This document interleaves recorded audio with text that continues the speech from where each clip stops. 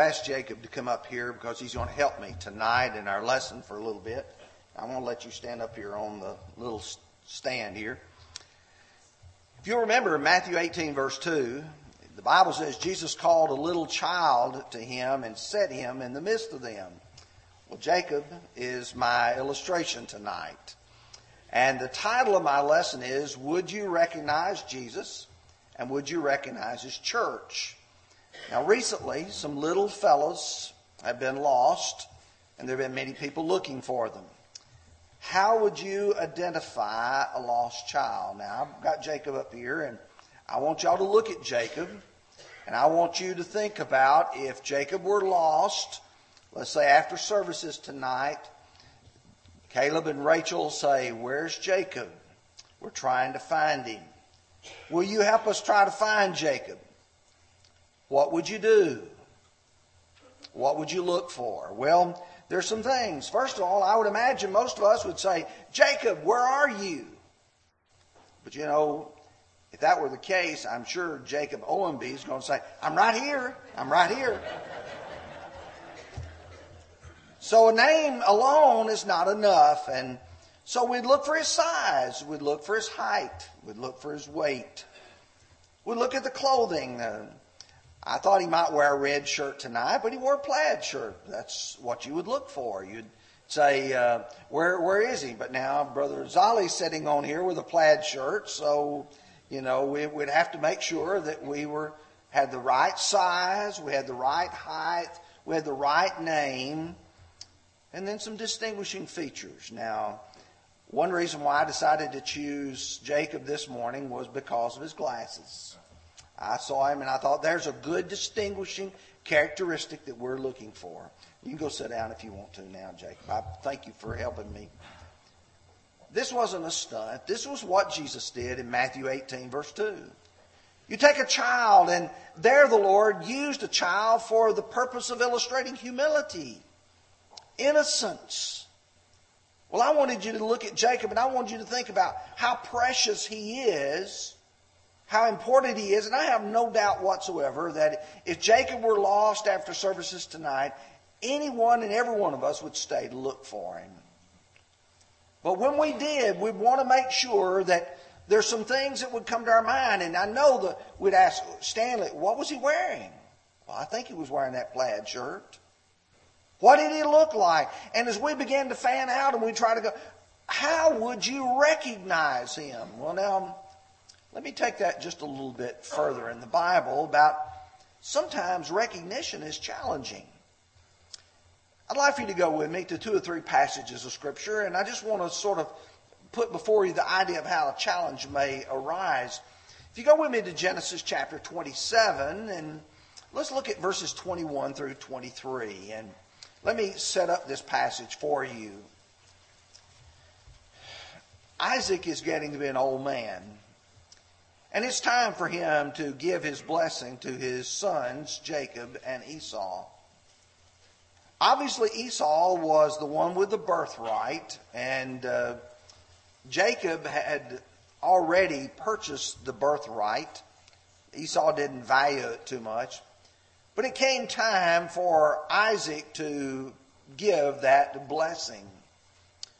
And so his mother, or Jacob's mother, said, what you need to do is you need to come here. I'm going to make some savory food that your father likes. And he says, I'm going to put some skins on him that had hair on them. And so Jacob goes into his father, and you pick up reading there in verse 21. Isaac said to Jacob, please come near that I may feel you, my son, whether you are really my son Esau or not. So Jacob went near to Isaac his father, and he felt him, and he said to him, this voice is of Jacob's voice, but the hands are the hands of Esau. And he did not recognize him because his hands were hairy like his brother Esau's hands, so he blessed him. Now here is a father, and here is a son of his, and you obviously have to recognize, he looks and he recognizes the voice of Jacob, but he recognizes the the touch, the feel of his son Esau. Sometimes recognition is not always that easy.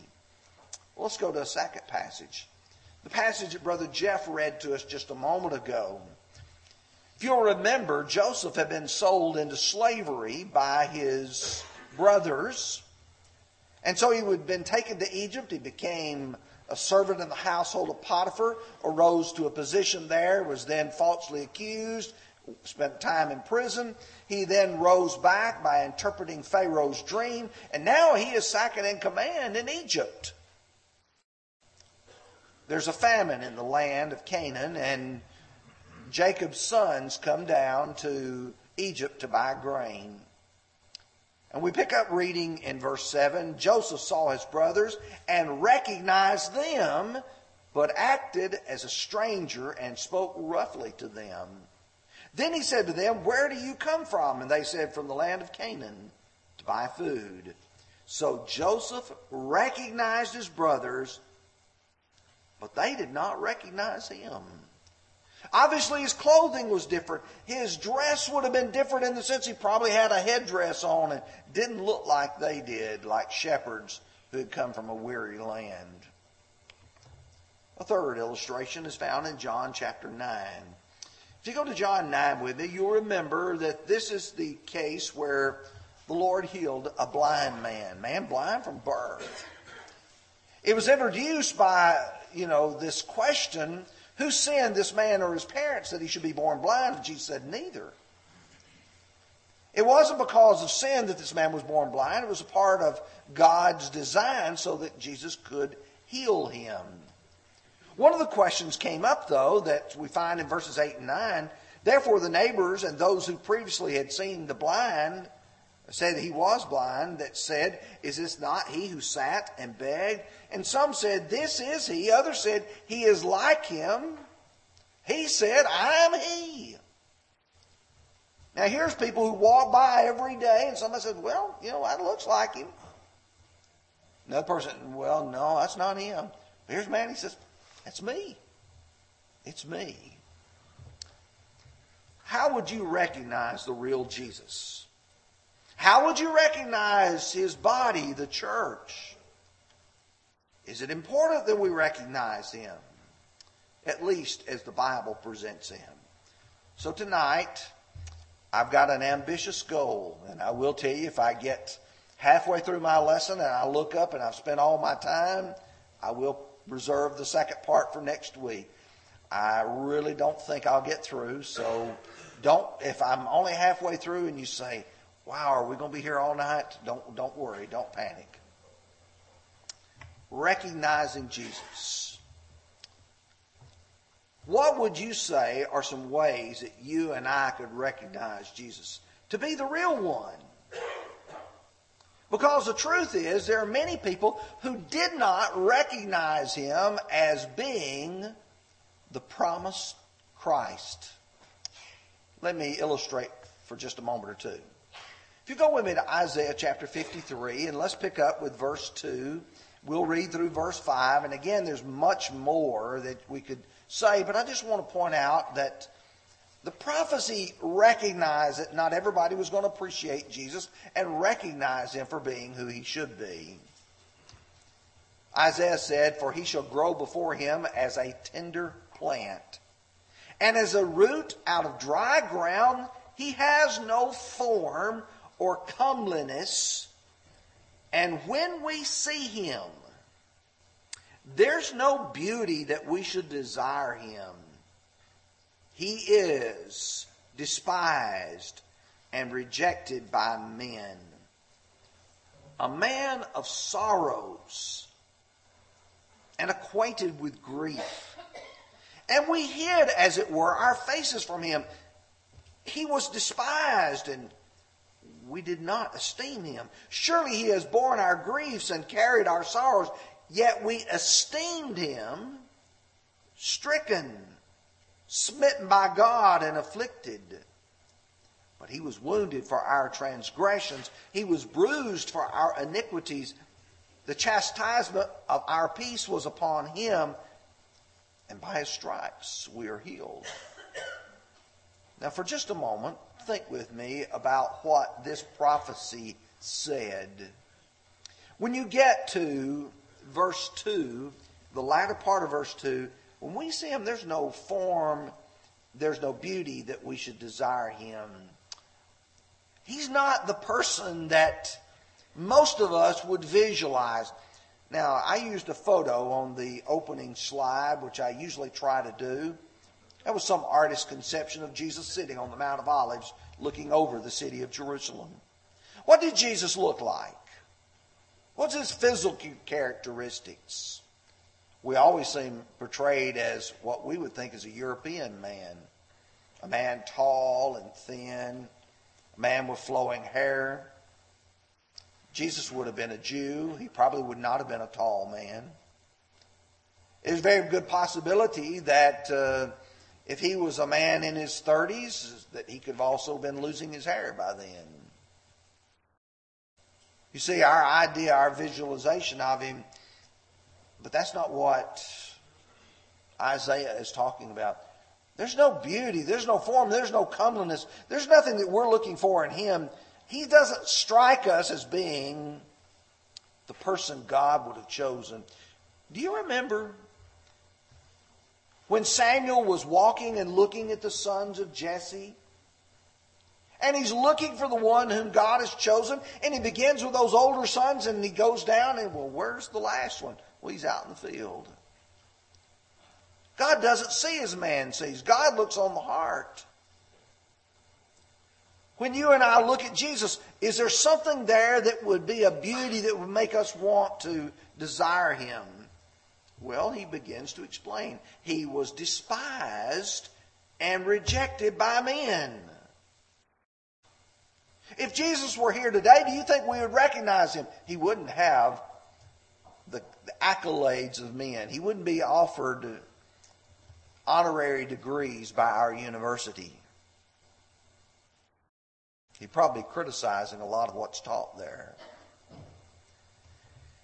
It says he was a man of sorrow and acquainted with grief. Oh, he wasn't a Joel Osteen, that's for sure. He's not preaching to thousands of people telling them everything's okay, allowing everybody to think sin's just fine. Saying, oh, be happy, be joyful because everything's going to be rosy in life. You're going to be healthy, wealthy, and wise. No, that's not what he said. A man of sorrows and acquainted with grief. And we hid, as it were, our faces from him. We hid our faces from him. He's the kind of person who was in the crowd. We would want to turn and say, I'm not with him. He was despised and we did not esteem him. But he's the one who took our punishment for us. Now let's go to John chapter 5. When you get to John chapter 5, the very first part of the chapter, you have Jesus being rejected. But you get to the crowd in Jerusalem, and you get to verses 39 and 40, and Jesus said, you search the Scriptures, for in them you think you have eternal life, and these are they which testify of me. But you're not willing to come to me that you may have life. Would you recognize Jesus today if Jesus were in our midst? Jesus said, you people are not looking at the right place to find my description. Where you need to go are the Scriptures because they provide my identification. Let's go to John 18 for just a minute. Jesus has crossed over the brook Kidron. He's gone into the Garden of Gethsemane. He's prayed there with his disciples. And now it says, verse 3, Judas, having received a detachment of troops and officers from the chief priests and the Pharisees, came with lanterns, torches, and weapons.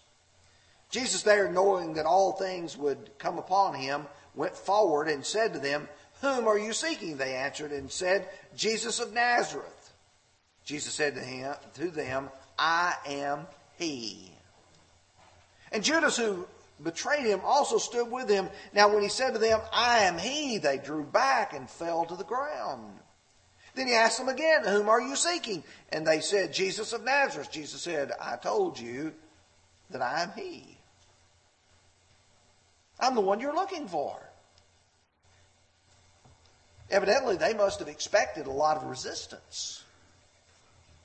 Maybe they expected some sort of armed conflict. How do you know? Verse 3, they came with lanterns, torches, and weapons. They're going to take Jesus by force if necessary. Jesus said, I'm he. Take me. Take me. Non-resistance. You go to Luke chapter 24. If you'll pick up with me at verse 36, we'll read through the first part of verse 31. Now, as I said these things, Jesus himself stood in the midst of them and said to them, peace to you. But they were terrified and frightened, supposed they had seen a spirit. And he said to them, why are you troubled? And why do doubts arise in your hearts? And behold, my hands and my feet, that it is I myself. Handle me and see, for a spirit does not have flesh and bones, as you see I have. When he said this, he showed them his hands and his feet. All the apostles even. You see, in their minds, it was hard for them to accept that Jesus had died and that he had risen again from the dead, and there he was. Would you recognize Jesus? They didn't. You see, it's a challenge sometimes for people because they already have in their minds made up what they think he's going to be like, to look like, and to act like. One more passage, Mark 13, verse 6. Jesus, in warning about the future, said, many will come in my name, saying, I am he, and will deceive many. I guess I stand amazed today about how many people follow modern day saviors and Jesuses. You know, there have been people like James Jones in the People's Temple that arose. There have been people like David Koresh in Waco who said, I'm the Savior, I'm the Messiah. Jesus said there are going to be people who are going to come in my name. They're going to deceive many. Are you him? Do we recognize him? Well, I'm glad we had Jacob up here just a few minutes ago. Run through your mind right now. What did you see Jacob wearing? Do you notice, or did you notice any distinguishing features that if you were called upon after services to go look for him, that you'd know what to look for? If you're looking for Jesus, are there any distinguishing features for which you and I would look? Well, so I can use the letter M, I'm going to use a term you may not be familiar with, and that's his moniker. If you look up moniker in the Bible, it means a person's name. Something you call them by. If you go to Matthew chapter 1, prophecy is given regarding the coming of Jesus. Mary was told, or Joseph was told, she will bring forth a son, and you shall call his name Jesus, for he will save his people from their sins. So all this will be done that it might be fulfilled, which was spoken through the Lord, or by the Lord, through the prophet, saying, behold, a virgin shall be with child, and bear a son, and they shall call his name Emmanuel, which is translated God with us. There are two designations in this passage. The first one is his name. His name's Jesus, which means Savior. He's going to save his people from their sins, and that's what he's going to be known by. That's his name. But later on, it says in verse 23, and they shall call his name Emmanuel, which means God with us. So there's another aspect Not only is He the Savior, He's God in the flesh. Like John 1 verse 14, the Word became flesh and dwelt among us, and we beheld His glory, the glory of the only begotten, full of grace and truth. But the second thing that you see in Jesus is His mission. You see, the mission that a lot of people were looking for was this great military deliverer who was going to throw off the bonds of the Roman Empire and their stranglehold that they had on all the nations.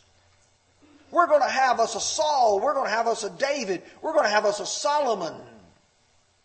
A great general king, if you will. Do you know what Jesus' mission was? Luke 19, verse 10. For the Son of Man has come to seek and to save that which was lost. But I like the way that Matthew 11 addresses this. Because here is the cousin of Jesus, John the Baptist. What do I know about John the Baptist and his interaction with Jesus? Do you remember the baptism of Jesus? John baptized Jesus in the river Jordan. There was a dove descending with the Holy Spirit upon him, and there was the voice from heaven that said, "This is my beloved Son." Do you remember what John himself said in John chapter 1? "Behold the Lamb of God that takes away the sins of the world." I'm trying to lay a foundation here. Do you suppose John would recognize Jesus? Well, maybe I ought to ask the question, would the cousins of Jacob recognize Jacob? I think so. Well, John has been arrested by Herod. John is on the east side of the Jordan, or not the Jordan, the Dead Sea. He's on the east side of the Jordan, but east side of the Dead Sea, in a prison called Machaerus. And John is discouraged. Things like are not going the direction maybe that he wanted them to go.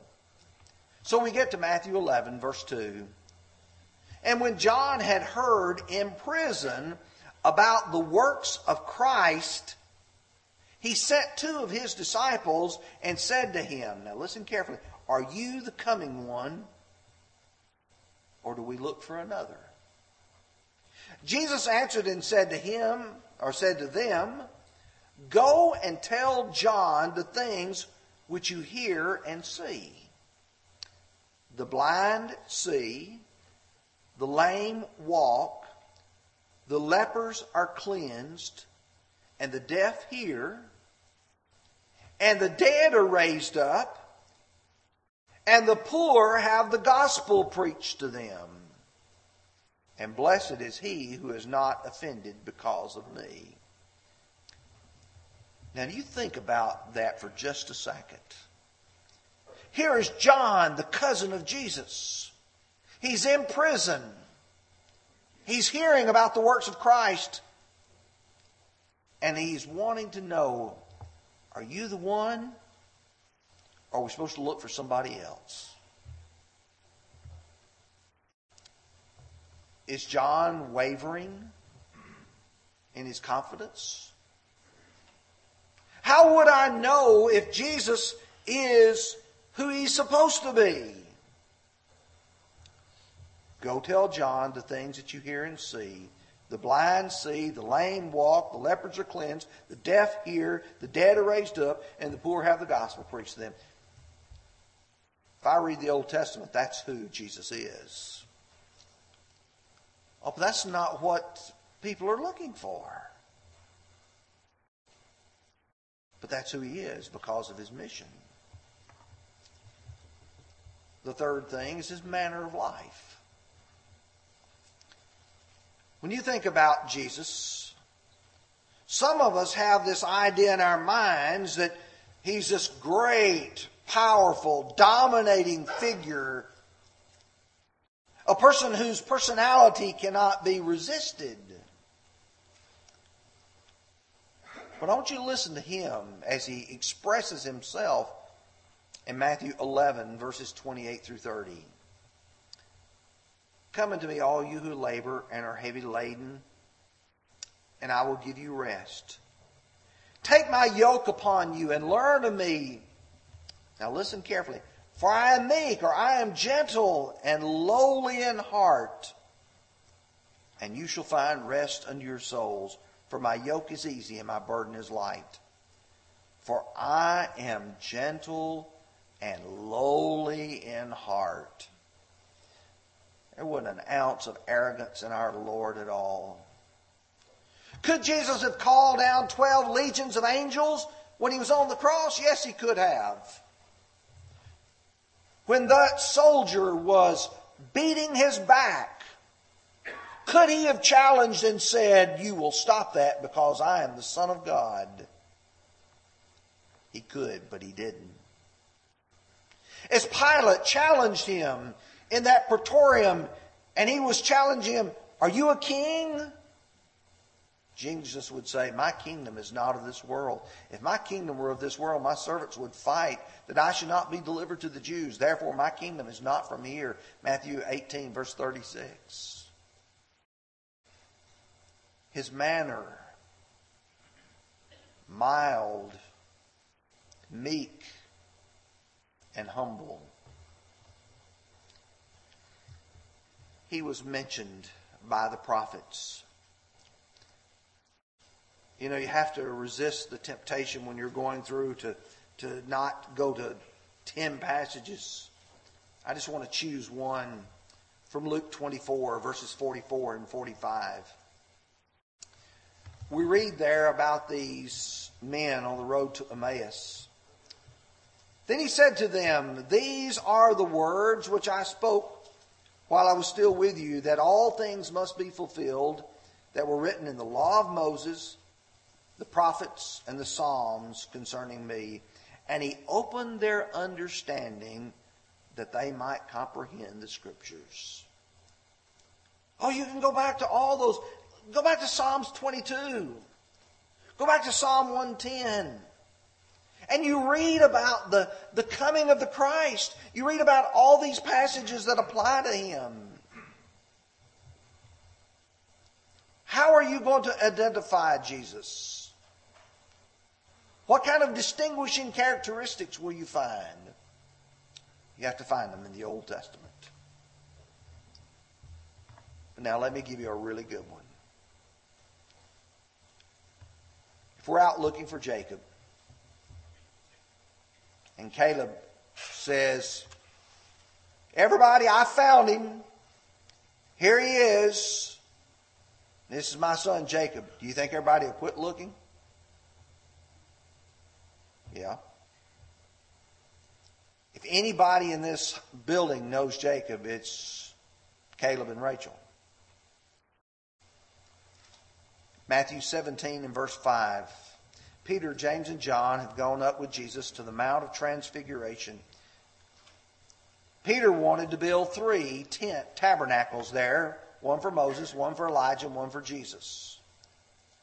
While he was still speaking, behold, a bright cloud overshadowed them, and suddenly out of the cloud, a voice came out of the cloud saying, this is my beloved Son in whom I am well pleased. Hear him. Do you think Peter had a doubt in his mind when that voice thundered from heaven that Jesus was God's Son? He didn't have a doubt in the world. In Acts 17 and verse 31, when Paul's preaching in Athens, he's trying to persuade the people to repent. And he said to them, in the times of this ignorance God once overlooked, but now commands all men everywhere to repent. That's Acts 17, verse 30. Verse 31, because he is appointed a day on which he will judge the world in righteousness by the man whom he has ordained. And listen carefully, he has given assurance of this to all by raising him from the dead. The fact that Jesus rose from the dead was God's proof that he was his Son.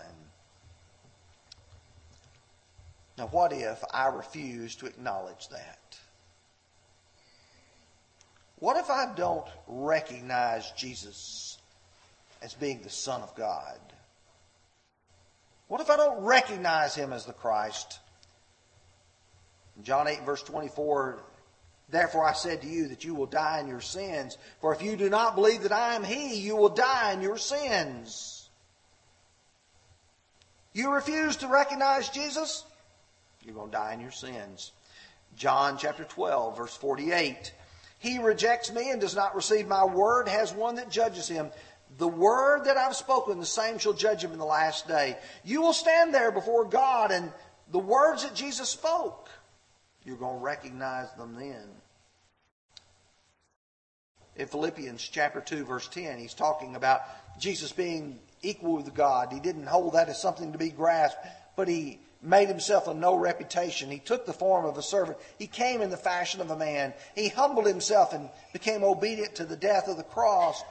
And then verse 10 says that at the name of Jesus, every knee should bow, of those in heaven and those on the earth and those under the earth. There will come a day when everyone will recognize him for who he is and what he is. That's where I get to skip to the second part of my lesson.